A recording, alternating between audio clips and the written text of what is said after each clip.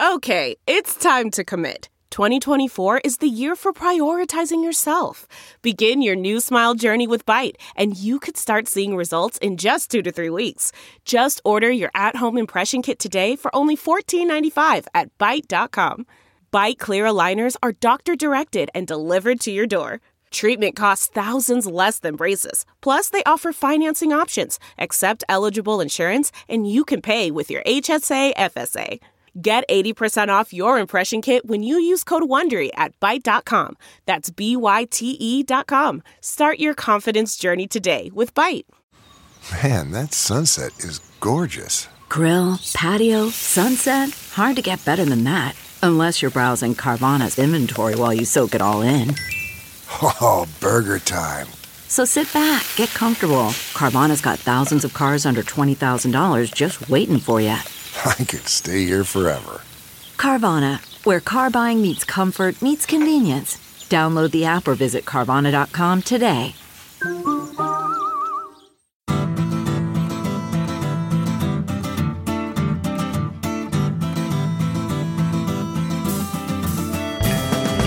Welcome to the Sinica Podcast, a weekly discussion of current affairs in China, produced in partnership with the China Project. Subscribe to Access from the China Project to get access to not only our great daily newsletter, but to all the original writing on our website at thechinaproject.com. We've got reported stories, essays and editorials, great explainers and trackers, regular columns, and of course, a growing library of podcasts. We cover everything from China's fraught foreign relations to its ingenious entrepreneurs, from the ongoing repression of Uyghurs and other Muslim peoples in China's Xinjiang region to Beijing's ambitious plans to shift the Chinese economy onto a post-carbon footing. It's a feast of business, political, and cultural news about a nation that is reshaping the world. We cover China with neither fear nor favor. I'm Kaiser Guo, coming to you today from Chapel Hill, North Carolina. If you had to identify a single question that threads through the, 12 or more years that Sinica has been running, one good candidate would be, where did things go so terribly wrong?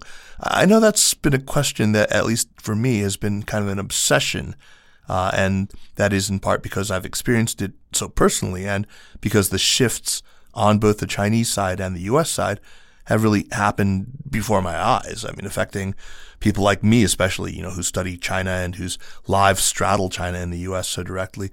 But I think that all of us who work on understanding not just contemporary China, but also America today, its politics and its foreign policy, we're all obliged to try to come to a better understanding of the whole complicated chain of cause and effect that took us from, the bright promise of the turn of the millennium, or pick your starting point really, to this moment when, if we aren't already in a new Cold War, we're pretty close.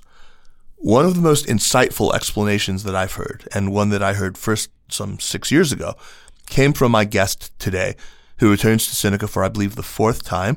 Susan Shirk was Deputy Assistant Secretary of State for East Asia Pacific during the second Clinton administration from 1997 to 2000, and went on to helm one of the best China-focused programs in the U.S. at the University of California at San Diego. She is research professor and chair of the 21st Century China Center at the School of Global Policy and Strategy at UCSD, which has really produced some of the best people in the China field today, a great many of whom I'm proud to say have been on this program. She is the author of the widely acclaimed book Fragile Superpower and has a new book coming out, in fact, tomorrow. That is October 18th. It's called Overreach, How China Derailed Its Peaceful Rise, and that will be the subject of today's conversation. Susan, welcome back to Sinica. Well, thanks, Kaiser. I'm looking forward to continuing our conversation.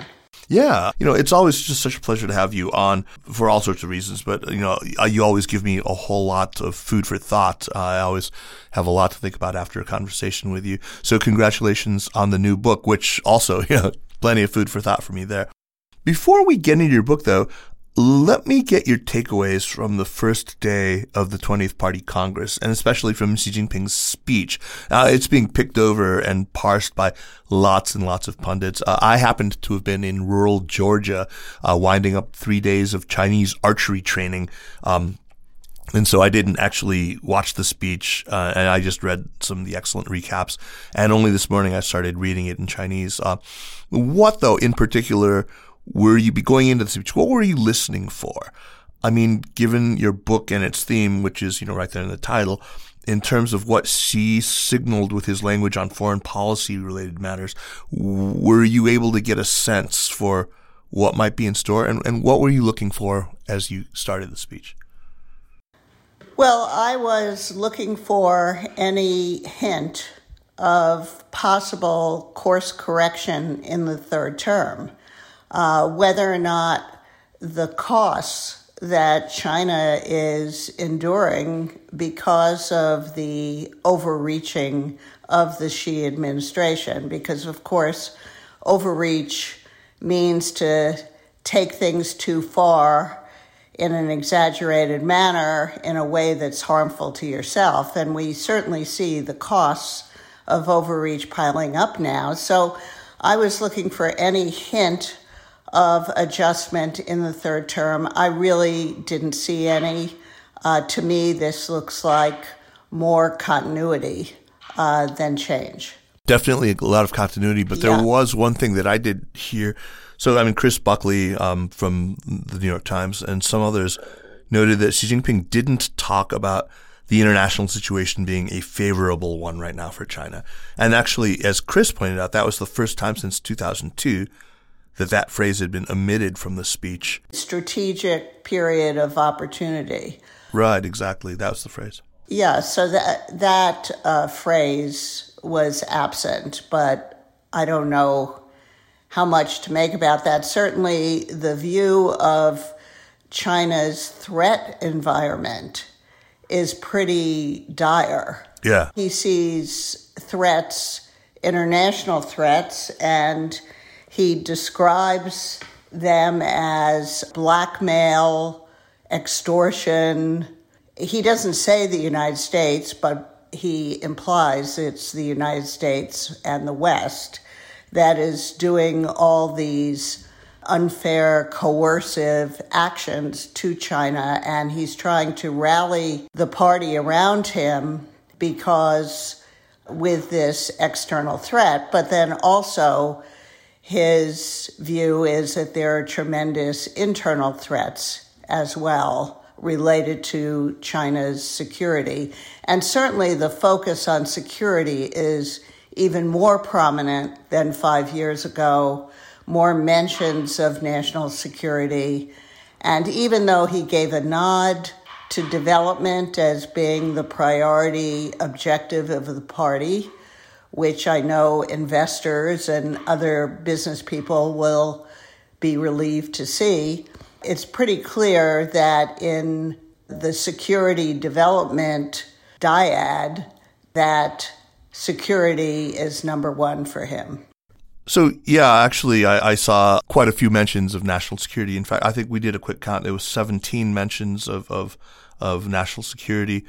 But as you say, in that dyad, there was still 108 mentions of development. It's, by the way, a very auspicious number in China. So this is a count that was provided to me by Dave Rank.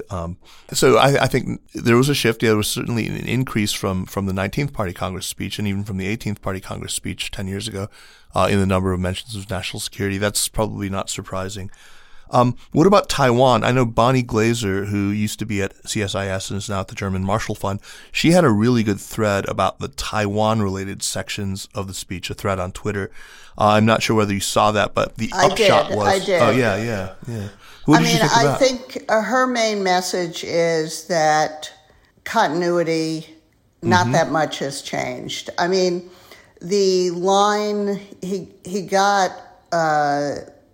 an applause line when he said that reunification was inevitable and would definitely occur. No timetable, but a expression of resolve and confidence that it was going to happen. Of course, he still says that he favors peaceful reunification, but I'm a little concerned about that because of the most recent white paper, which left out several of the key assurances to Taiwan about what peaceful reunification under one country, two systems could look like, and how China, the PRC, would not need to base military forces or government personnel in Taiwan. So dropping that, I thought, was an indication that she was narrowing the path to peaceful reunification in a way that could create more pressure on him, and he might feel more pressure to actually achieve reunification through non-peaceful means. Okay, great. I'm in broad agreement about that. I think that there was definitely continuity. A lot of that was boilerplate. It's always boilerplate to say that, reunification will take place. But I think we should make sure that point everyone toward Bonnie's thread, which I think was excellent. Kaiser, maybe I can make one other observation, which is Absolutely. One of the things that interested me a lot was his description of what sorry shape China and the Communist Party had been in 10 years ago when he took over. And it was really his continuing to make the case for strong centralized leadership, such as the system he has established over the past decade. So he said that in addition to corruption, that the party was weak and all sorts of problems due to a decentralized leadership, really, although he didn't use that term, a more collective leadership. So it's as if he was continuing a debate with the party elites who believe in collective leadership and agree with Deng Xiaoping that overconcentration of authority leads to arbitrary decision-making, policy mistakes, some of which, in the case of Mao, were tragic, the Great Leap and the Cultural Revolution, but we see policy mistakes under Xi Jinping as well. So I thought it was kind of Xi's debate with maybe the ghost of Deng Xiaoping, as I put it in my book, about what type of system really works best for China. And this really does lead us directly into the substance of the book, and we're going to get right into that centralization, decentralization debate in just a second. But before we do that, I think we have to wrestle a little bit with the title of the book, which again is Overreach, How China Derailed Its Peaceful Rise. There are sentences in your book, even in the very prologue to it, that can be pulled out and quoted out of context as sort of thesis statements, which seem, clear, very clear restatements of what the title says, that China derailed what had been a peaceful rise through overreach. And that's that. When I've seen people invoke that title to make this kind of simple case that everything we're now experiencing can be laid squarely at Beijing's feet, though, I've said that that's actually not a good read of the book. And if you actually read the book, you would find that Susan complicates it a whole lot more. And for years, you've been saying that you've used this pair of words, overreach and overreaction. That was part of the task force report that you wrote. It was there all the way along from at least as far back as 2016. So do you have any caveats about the directness of the title and the propensity for people to interpret it too simplistically?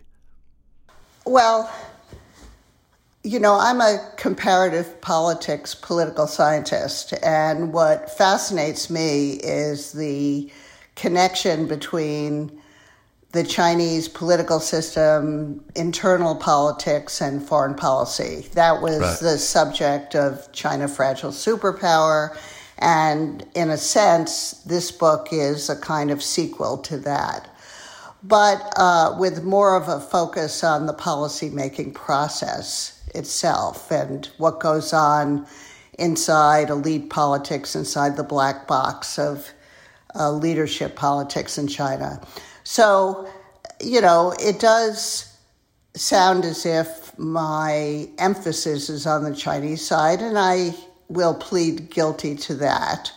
But I do have especially a final chapter in which I am quite critical of American policy. And certainly in talking about U.S.-China relations, in a chapter called Downward Spiral, I see this as very much an interaction between U.S. policy which jumps too quickly to be very hostile in a manner that now, I think when we look at the work report to the Party Congress, we can see how we are reinforcing Xi Jinping's narrative about how the West and maybe even the whole world has ganged up on China.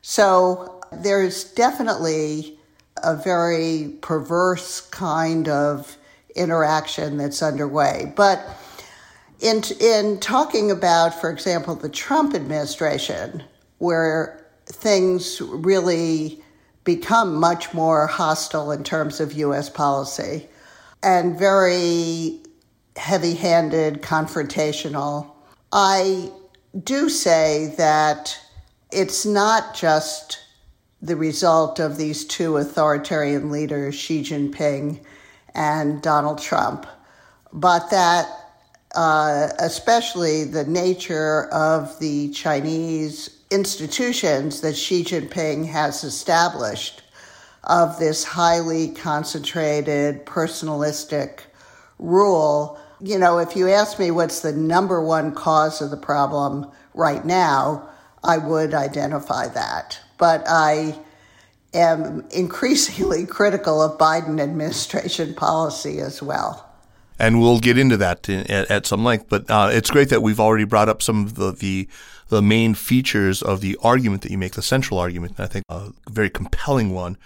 I remember actually when Jeremy and I spoke to you for a live Cynical podcast some years ago, I think it was in Irvine, that you were already really onto this one really important piece of the explanation for why China did take this more authoritarian turn. And it's one that I referenced just now in introducing you.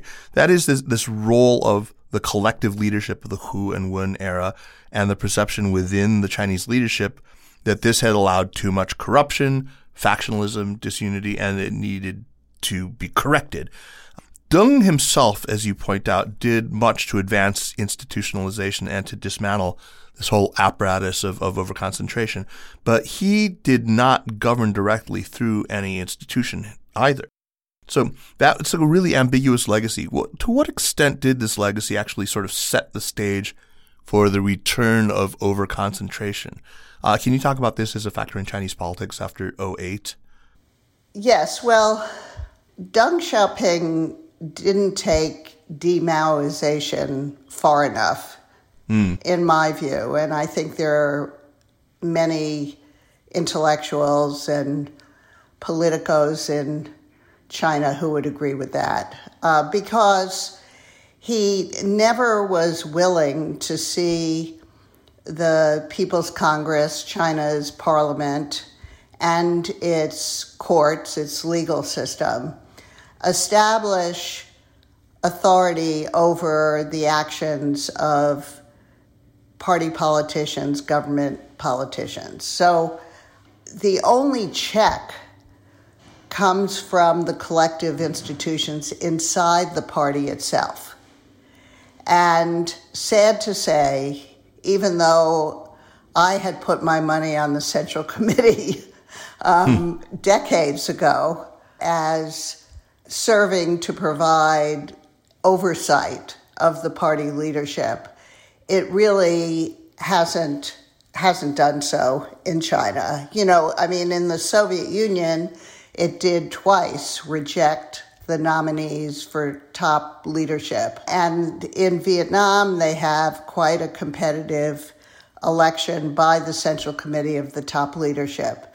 But in China, the top-down authority, the fact that all of those Central Committee members who are in their day jobs provincial party secretaries and governors and ministers and generals in the military, all of those people hold their positions because they were appointed by the top leaders. So this is what I've, for years, talked about as reciprocal accountability between the top leadership and the people in China's selectorate in the Central Committee.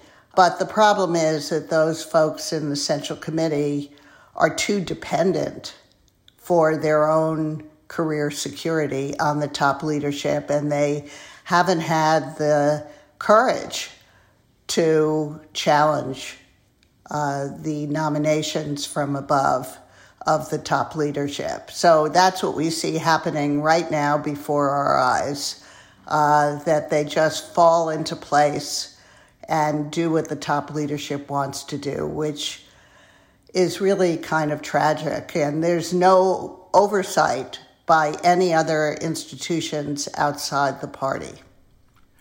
That selectorate that you described is actually in full action right now. That's it's happening right now. Today is October 17th.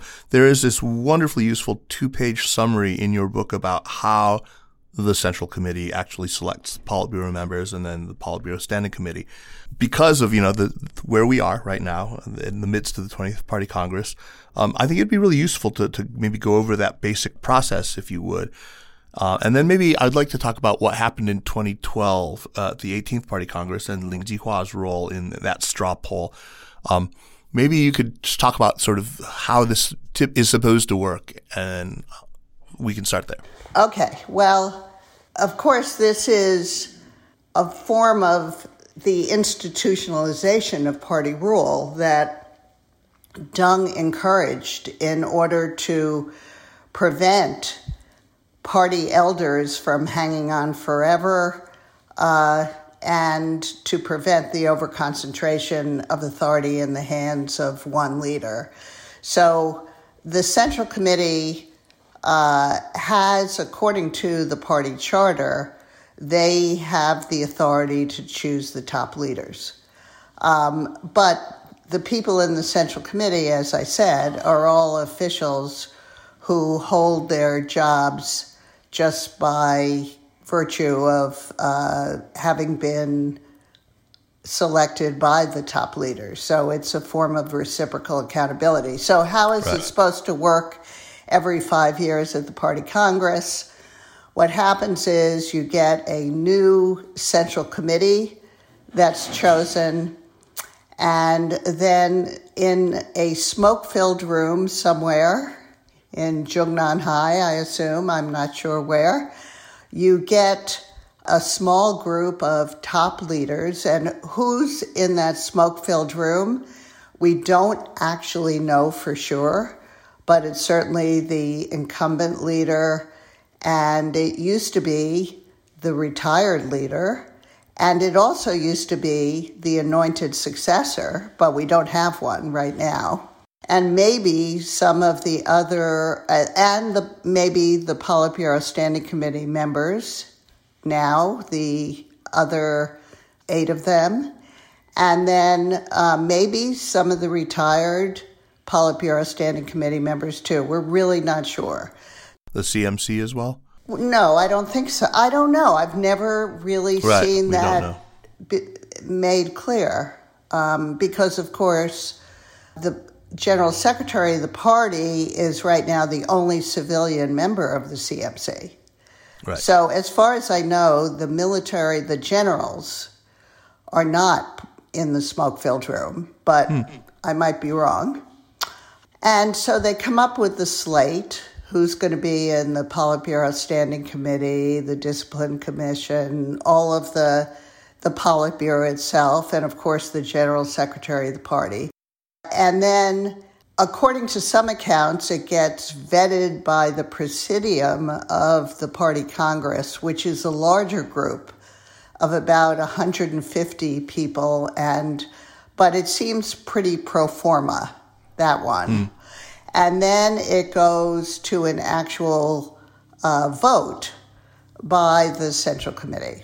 But what that means is that the top leaders in the smoke-filled room, they never know for sure when the Central Committee might revolt against the slate of nominees. They can't be sure that what happened twice in the Soviet Union won't also happen in China. And that's why I believe back in 2007, for the first time, they held a straw poll of mostly the Central Committee members with a few others added in as a kind of popularity contest for the politicians who would be eligible by age to go into the Politburo Standing Committee and General Secretary position. But this straw poll, they never announced the results. It's kept secret, the results. It just becomes information for the top leaders when they come up with their slate of nominees. And I think the main reason is to anticipate the reactions in the formal vote by the Central Committee and make sure there are no surprises. So they did that twice. They did it in 2007 and 2012. But they didn't do it 5 years ago.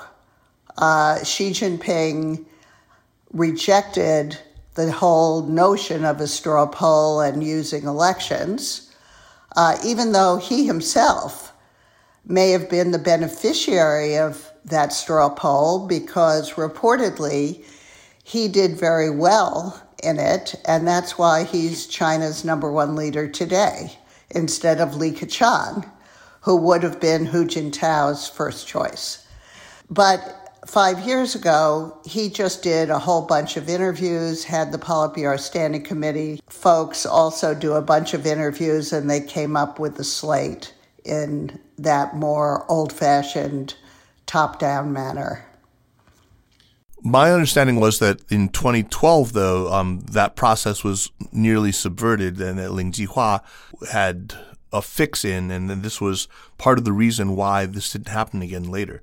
That's what many people say, that Ling Jihua, who was Hu Jintao's, the head of his office in the party center,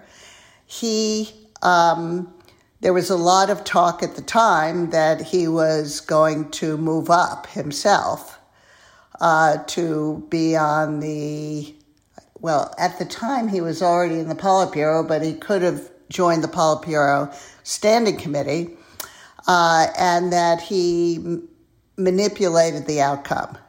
And in some manner, we don't know exactly how. And he was later fired and purged because his son was in a lurid accident with some partially dressed young women, auto accident, was killed along with the young women, and then reportedly worked together with Zhou Yongkang, who was the internal security czar at the time, to try to cover it up. But many people say that, in fact, the real reason he was brought down was because he manipulated the straw poll. So who knows? I mean, that's all rumor. I have no hard evidence one way or the other. So, Susan, you focus quite a bit on the Hu Jintao years in what I think is the core chapter to your book. It's called The Rise and Fall of Collective Leadership, maybe a core chapter. It actually made me intensely nostalgic on the one hand for certain features of that time. While you write really persuasively about how the seeds were sown for the hardline turn later on, you do bring up what many both within China and outside of China regarded then as the very good things. I mean, collective leadership was a deliberate choice, a feature at the time and not a bug. And as you mentioned, certain party intellectuals like, Huan Gong even wrote books, arguing for the superiority of collective leadership over, the the presidential system, say, in the West. Can you go through what was in the plus column for collective leadership before we then get into, the other less fortunate side of the ledger? Well, collective leadership brought more diverse points of view into the high-level policymaking process. Because you had all the main parts of the party state represented. You had the state council, economic ministries, you had the internal security apparatus, you had the propaganda apparatus, you had local officials are not actually in the standing committee, they're in the Politburo. And what Alice Miller, who's really the leading scholar of institutionalization within the Chinese Communist Party, helped us see is there was consistency in the balance among all of these different bureaucracies that govern China. So, and presumably you would get more debate about policy, and you'd come up with policies that actually could be implemented more effectively because these people have a better sense of what's going on the ground than one leader can have. And they should also, we thought, operate with restraint because, in effect, they would make decisions by consensus, and with a kind of mutual veto system, they would check one another, and if there was a problem with it, it would be stasis or inertia, right, rather than overreach. But when I started digging deeper into it, I found that instead of checking one another, they in fact log rolled with one another in the sense that they just they operated as an oligarchy, and each of them allowed the others to run their own domain, their own sector, right, however they wanted. And so you got a very incoherent set of decisions with overreaching because of decentralization rather than because of centralization. So give us some examples of how that worked. I mean, what are some of these sort of domains that individual leaders in this collective leadership had kind of unfettered control over, where the result was overreach? Maybe we can start with something like the South China Sea. That would be a pretty good one, yeah? Sure. This is where the 9 dragons roiling the waters became more obvious to other researchers and to me as we looked at what was happening around 2006, 2007, when these maritime agencies, and they weren't all strong ones by any means, right, like fisheries. Yeah.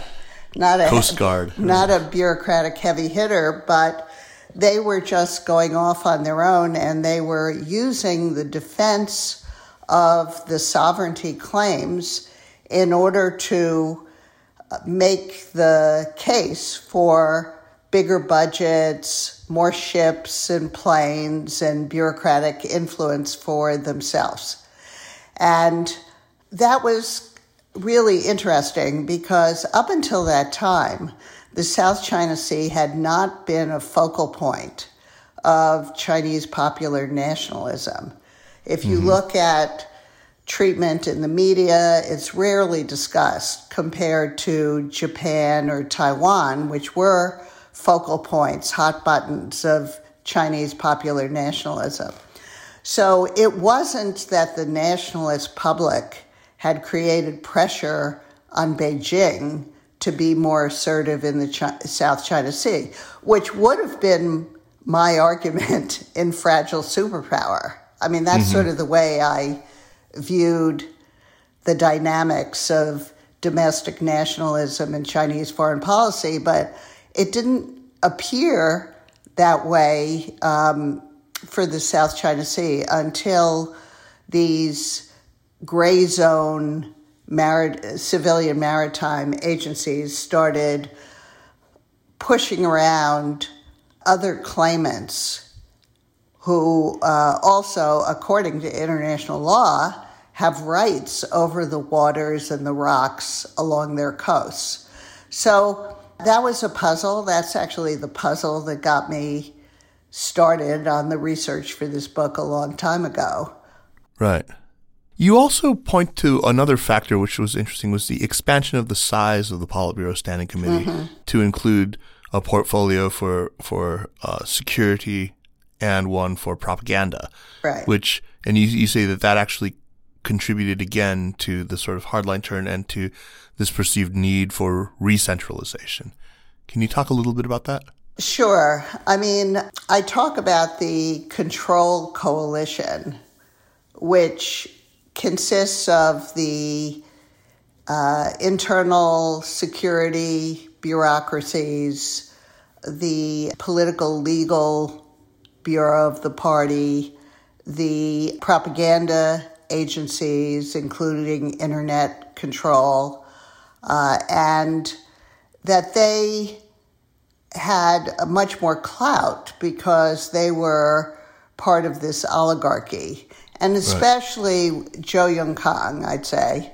Zhou Yongkang was a very powerful and effective politician who really took over the internal security domain. He was the head of the control coalition, and that really starts before the Olympics, I argue in my book, before the 2008 Beijing Olympics.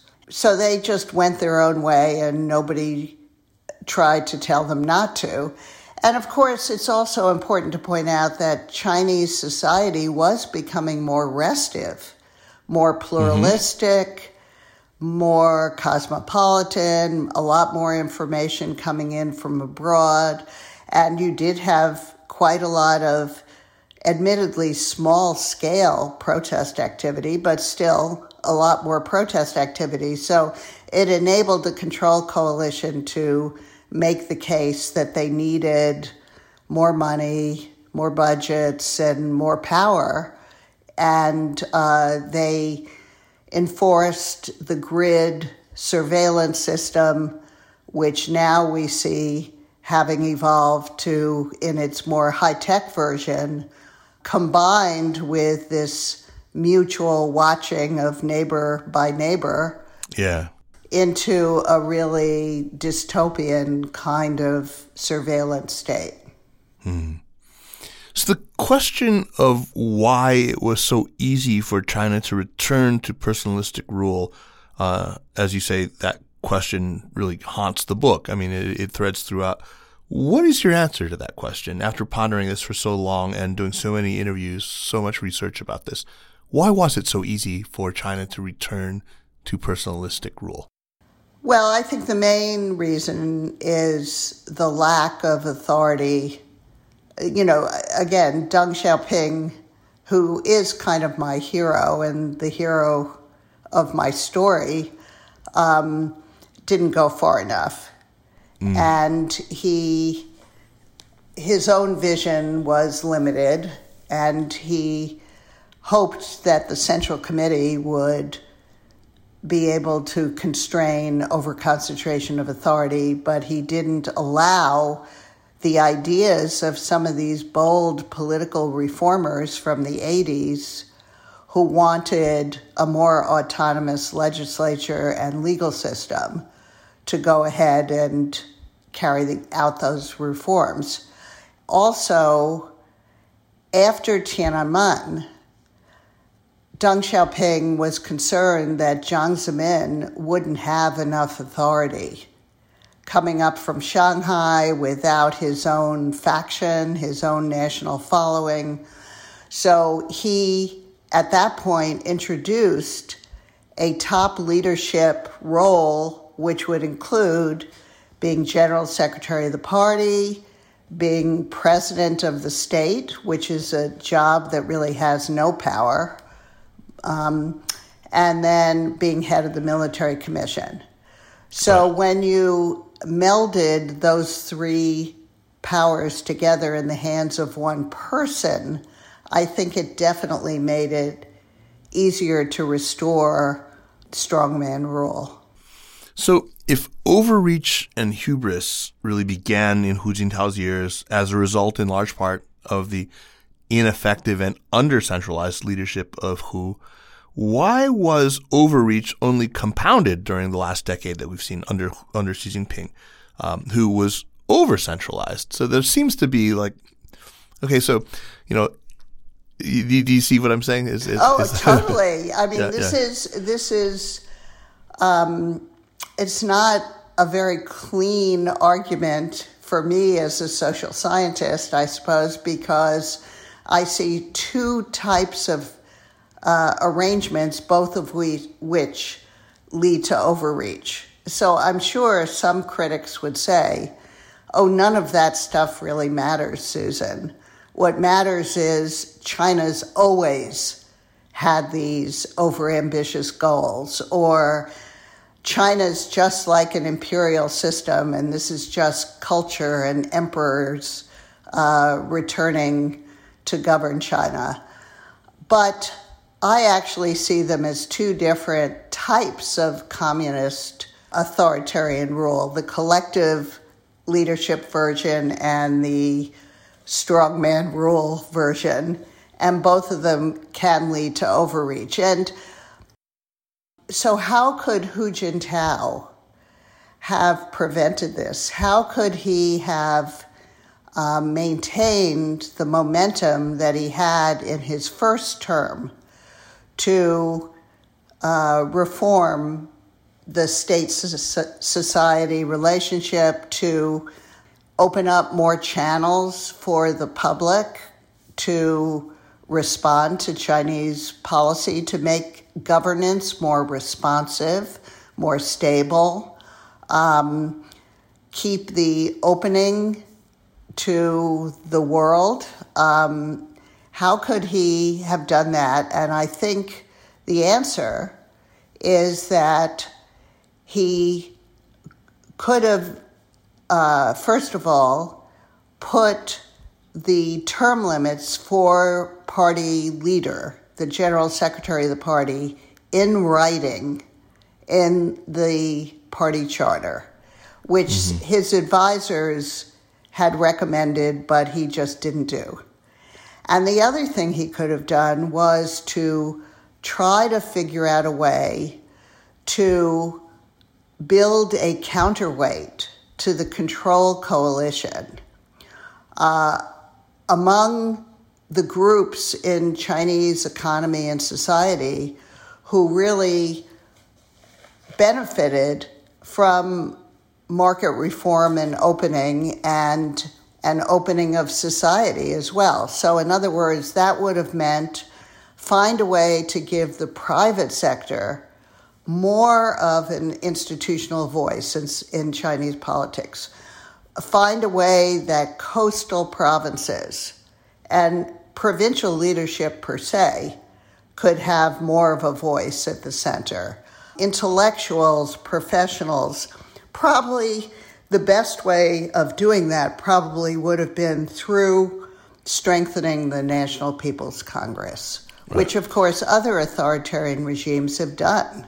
They have introduced more of a parliament. Unfortunately, in the narrative of the control coalition itself, it's precisely these elements in society that represent a kind of threat. And on top of that, they can point to an external environment, which is, where we see color revolutions bubbling up and all that sort of stuff. All these, negative forces being amplified by the internet, all this stuff. And that plays too much into their hands. I want to talk about this chapter of yours, this chapter 10, State of Paranoia. You make the case that while there was a lot of continuity from Hu Jintao's stability maintenance, because of the Weiwen thing was very much, a feature of Hu Jintao. I mean, that's when we had words like to harmonize and stuff like that. Already spending on domestic security was surpassing, even in Hu's time, expenditures on national defense overall, the proportion of it. I didn't say that clearly, but I think you know what I mean. So it's quite comparable to Xi Jinping's fixation on security, this overall national security outlook that Xi has talked about so much. Now, from Beijing's perspective, though, just channeling Beijing here, what accounts for this shift? What justifies this increased paranoia that they have clearly manifested?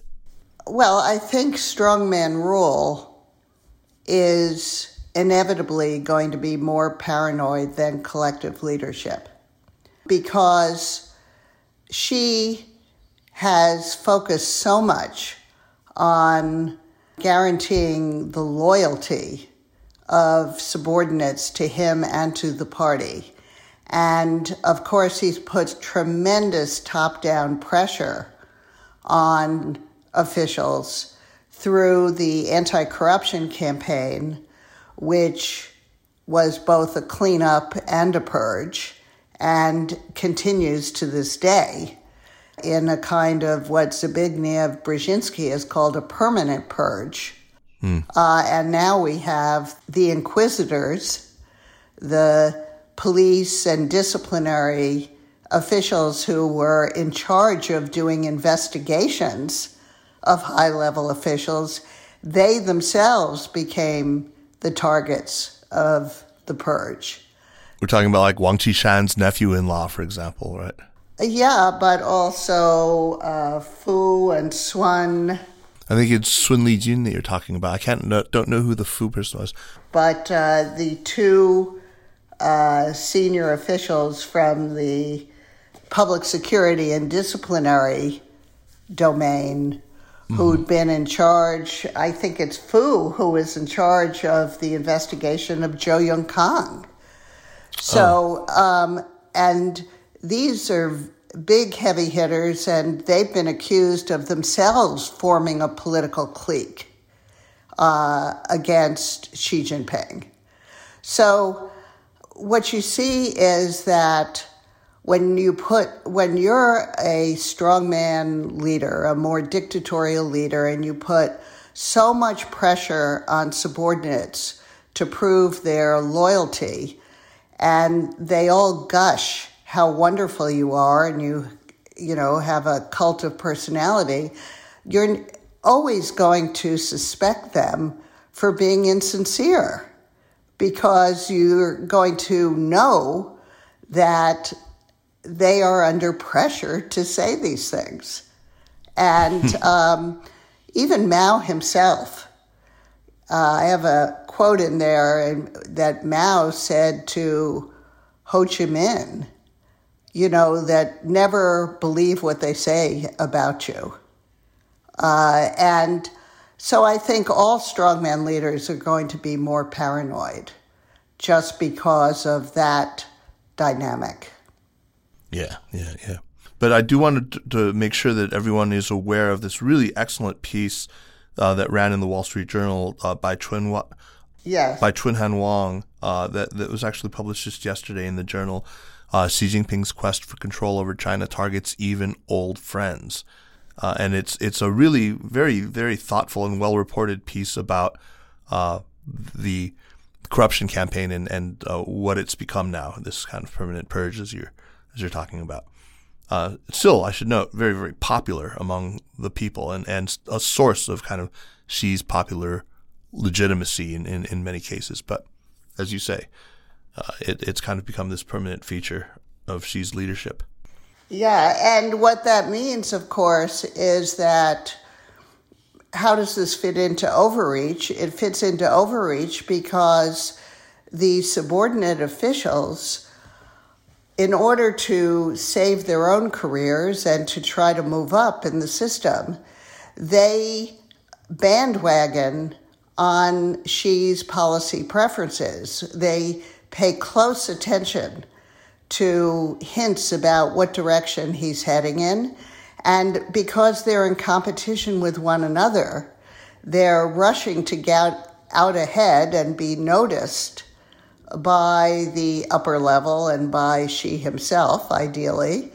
And this means that they overcomply with his policy directives, and they overdo his orders. And you see this so clearly and tragically in the zero COVID implementation today, where local officials are going all out to test everybody, the more often the better. Just one case will lock down a whole neighborhood, and all of that is designed to demonstrate how loyally they're following the instructions from Beijing. Yeah. So this dynamic for Overreach is, typical of dictatorships, and,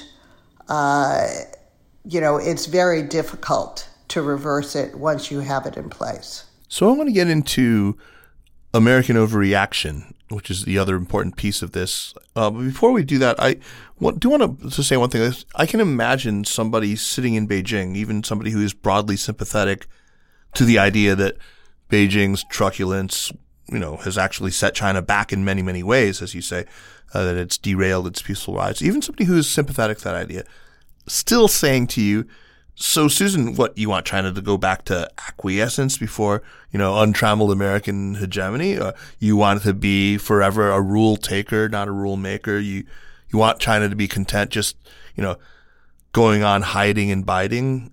I mean, what would you say to that? No, I actually believe that it's quite natural for people in China to be ambitious, for China to be a world leader.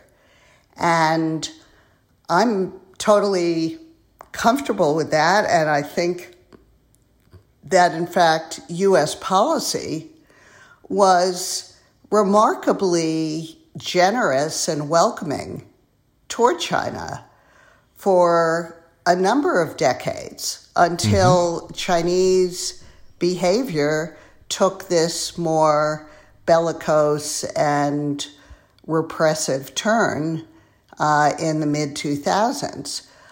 So Wang Yizhou, who's a political economist in China, international relations guy, he's argued for years that China, to be a world power, to have that status and respect, that it can achieve that if it does things that are welcomed by other countries and contributes to global public goods.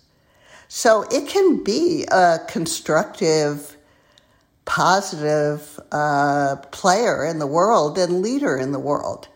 So fine, and that's the direction things were headed in.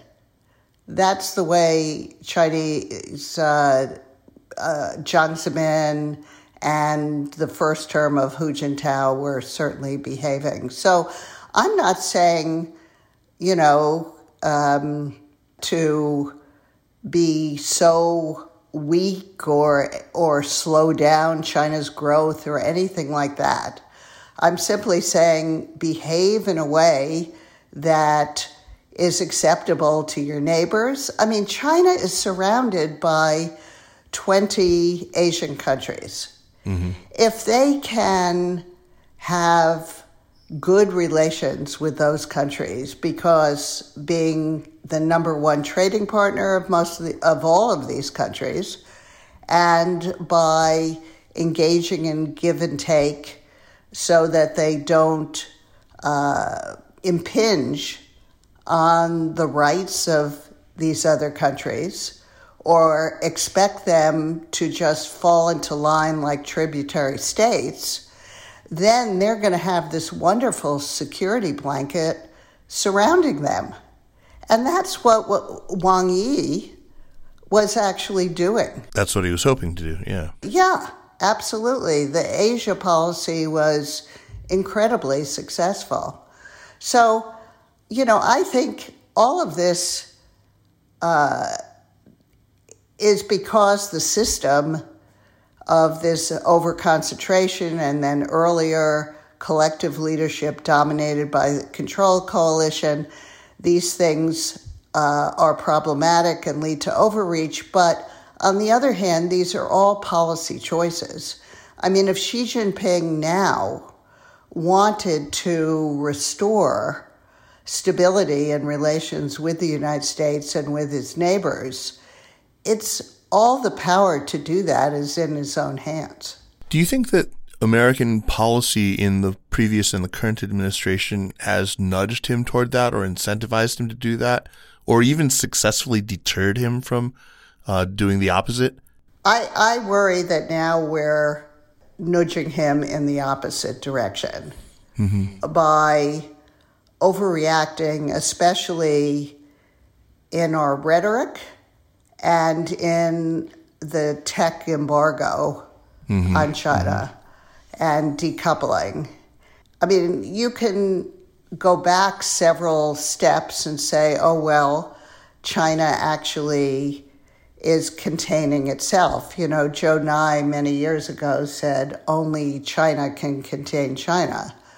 But still, I'd say that we have played into that and we haven't done enough to communicate that we're still open to working together with China. And the problem with that is that other senior leaders in China, they may not have the power that they once had, but we'd like them to realize that there is still an opening for a more constructive Chinese policy. Right now, I fear that they may believe that it really doesn't matter what Beijing does, that we're going to try to trip them up and keep them down no matter what they do. Yeah, I'm very afraid that they've come to that conclusion already. Yeah, so what we need to do is, for one thing, we need to recognize and acknowledge when they do something right. So, for example, not assisting the Russians tangibly in the Ukraine war. Why are we not hearing from the administration acknowledgement of that? And try to keep them there in that position, obviously, is extremely important. And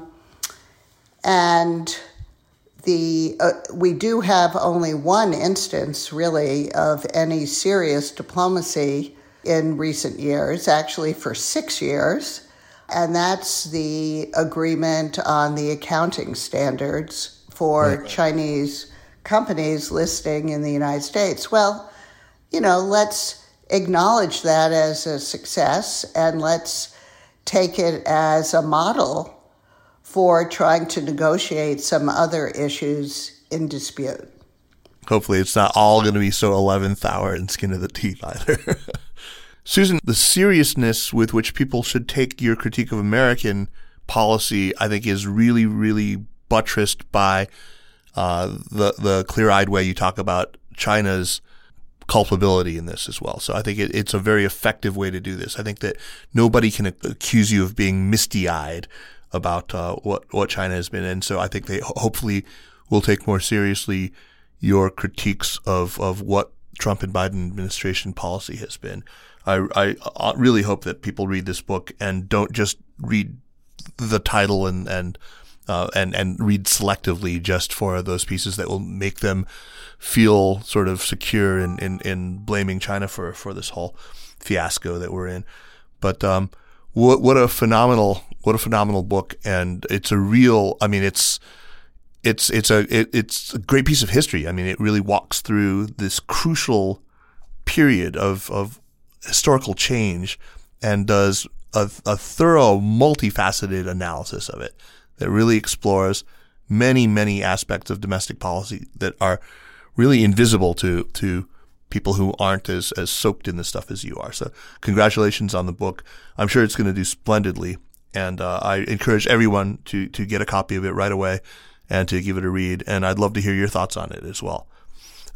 Susan, let's move on to recommendations. First, I know I started sounding almost boilerplate when I talk about this, but really, if you like the work that we are doing with Sinica and the other shows in our network, if you like the work that this company, the China Project, is doing, really the thing that you need to do to help us out is to subscribe to our newsletter. If you become an Access member, you get not only our AM business focused newsletter and our big afternoon newsletter, which is, written and edited by Jeremy and his crack team. You also get all sorts of other goodies. You get to hear this podcast early. We put this out on Monday afternoons, and everyone else has to wait until Thursday. So, and no advertisements. That helps too. So really, just don't treat what I'm saying here as boilerplate. Get out and do your part to help us out if you think that what we're doing is valuable. All right, let's do recommendations. Susan, what do you have for us this week? Well, I'm reading a splendid book by a writer and journalist I respect tremendously, Howard French. Oh, I love Howard. Born in Blackness. I read it. It's great. That book, Africa, Africans, and the Making of the Modern World, I learned so much about how the role of Africa in world history has just been completely neglected. And it's fascinating, the many ways, starting with exploration for gold, and then, of course, the slave trade. It's just a truly remarkable book and a great read as well. Howard is one of these rare people who is not just an excellent reporter, but he is a genuine intellectual. He has this academic bent to him, right? I mean, he's an historian. I mean, he's a humanist. He's a beautiful writer. Yeah. I have to say, I just love his stuff. Yeah, it's a great book. I have it as well, and I've read it and really, really enjoyed it. And I can't say enough good things about it. Actually, I was saving it for a recommendation of my own, but not this time. But now I'll find another one. But thanks, that was fantastic. So, Born in Blackness by Howard French. Definitely read that. I just came back from a 3-day Chinese archery camp held in southern Georgia. Oh, I'm so glad you're getting back to that. I want to hear about that.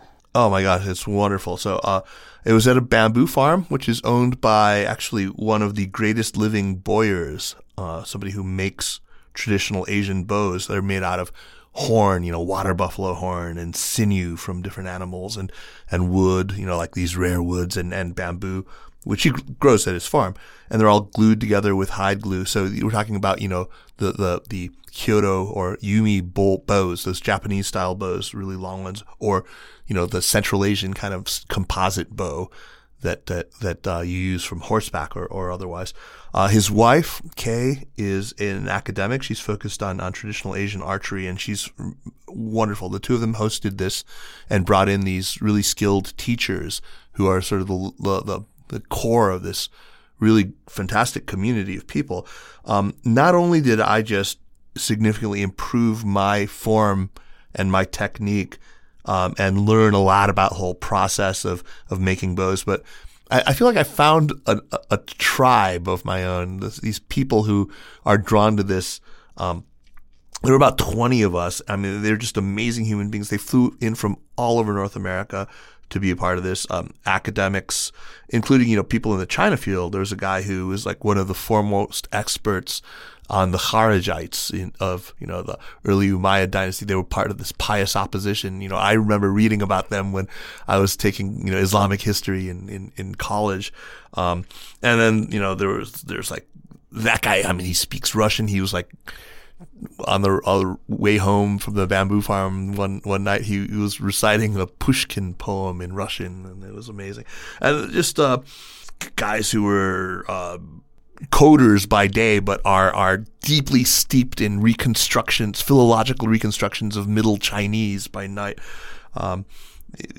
authors. One woman who I thought was just lovely was writing a work of historical fiction about the Mongols, and she herself is a horse archer.